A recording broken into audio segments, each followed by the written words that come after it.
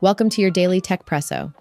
In today's episode, we'll cover the challenges faced by millions of workers training AI models, the latest sales figures on Minecraft, Goldman Sachs contemplating ending its Apple Card deal, YouTube's innovative AI-powered ads, and display issues plaguing the iPhone 15 Pro Max. Let's dive in. First up, let's talk about the invisible workforce behind AI.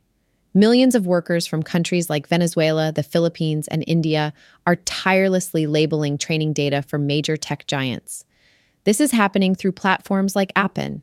And while the global data labeling market is on the rise, expected to grow to a whopping $17.1 billion by 2030, these workers are facing considerable challenges. They battle with inconsistent task availability, grueling long hours, and unfortunately very low pay. Some even describe their work conditions as digital slavery. There's a growing call from these workers for better treatment. They hope to be seen as employees of these tech behemoths and are even exploring the possibility of unionizing. Next, let's delve into the gaming world.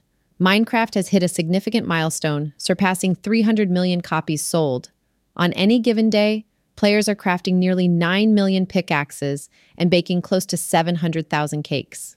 But here's a fun fact. Despite Minecraft's roaring success, it still trails behind Tetris, which boasts over 520 million copies sold globally. And while Minecraft is celebrating its sales, its player count lags behind Fortnite, which has a monthly active player base of up to 250 million. Moving on to the financial sector. Goldman Sachs seems to be having second thoughts about its Apple Card partnership. Internal voices are hinting at an exit strategy due to a distraction from their core business and declining profits. However, the recently launched Apple Savings accounts with Goldman Sachs might be the glue holding this partnership together. But there's more to the story.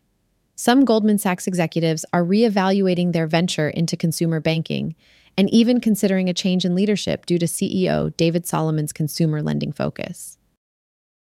On to the video streaming giant YouTube.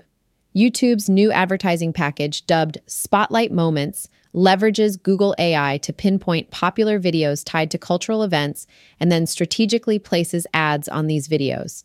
Marketing agency Group M has jumped on board, offering this ad service to their clients. It's clear AI is revolutionizing the advertising landscape. And with Google at the helm, we can expect even more innovation in ad selling and placements. Last but not least, Apple's iPhone 15 Pro Max has hit a snag.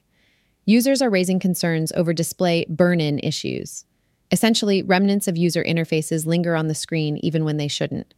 While this problem isn't unique to OLED displays, the frequency of these reports is raising eyebrows. If you're an iPhone 15 Pro Max user facing this issue, it's recommended to get your device checked at an Apple store and to be cautious about leaving static images on for extended durations.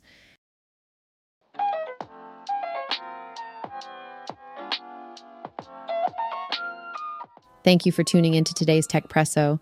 Stay informed, stay curious, and we'll see you tomorrow for another daily dose of Techpresso.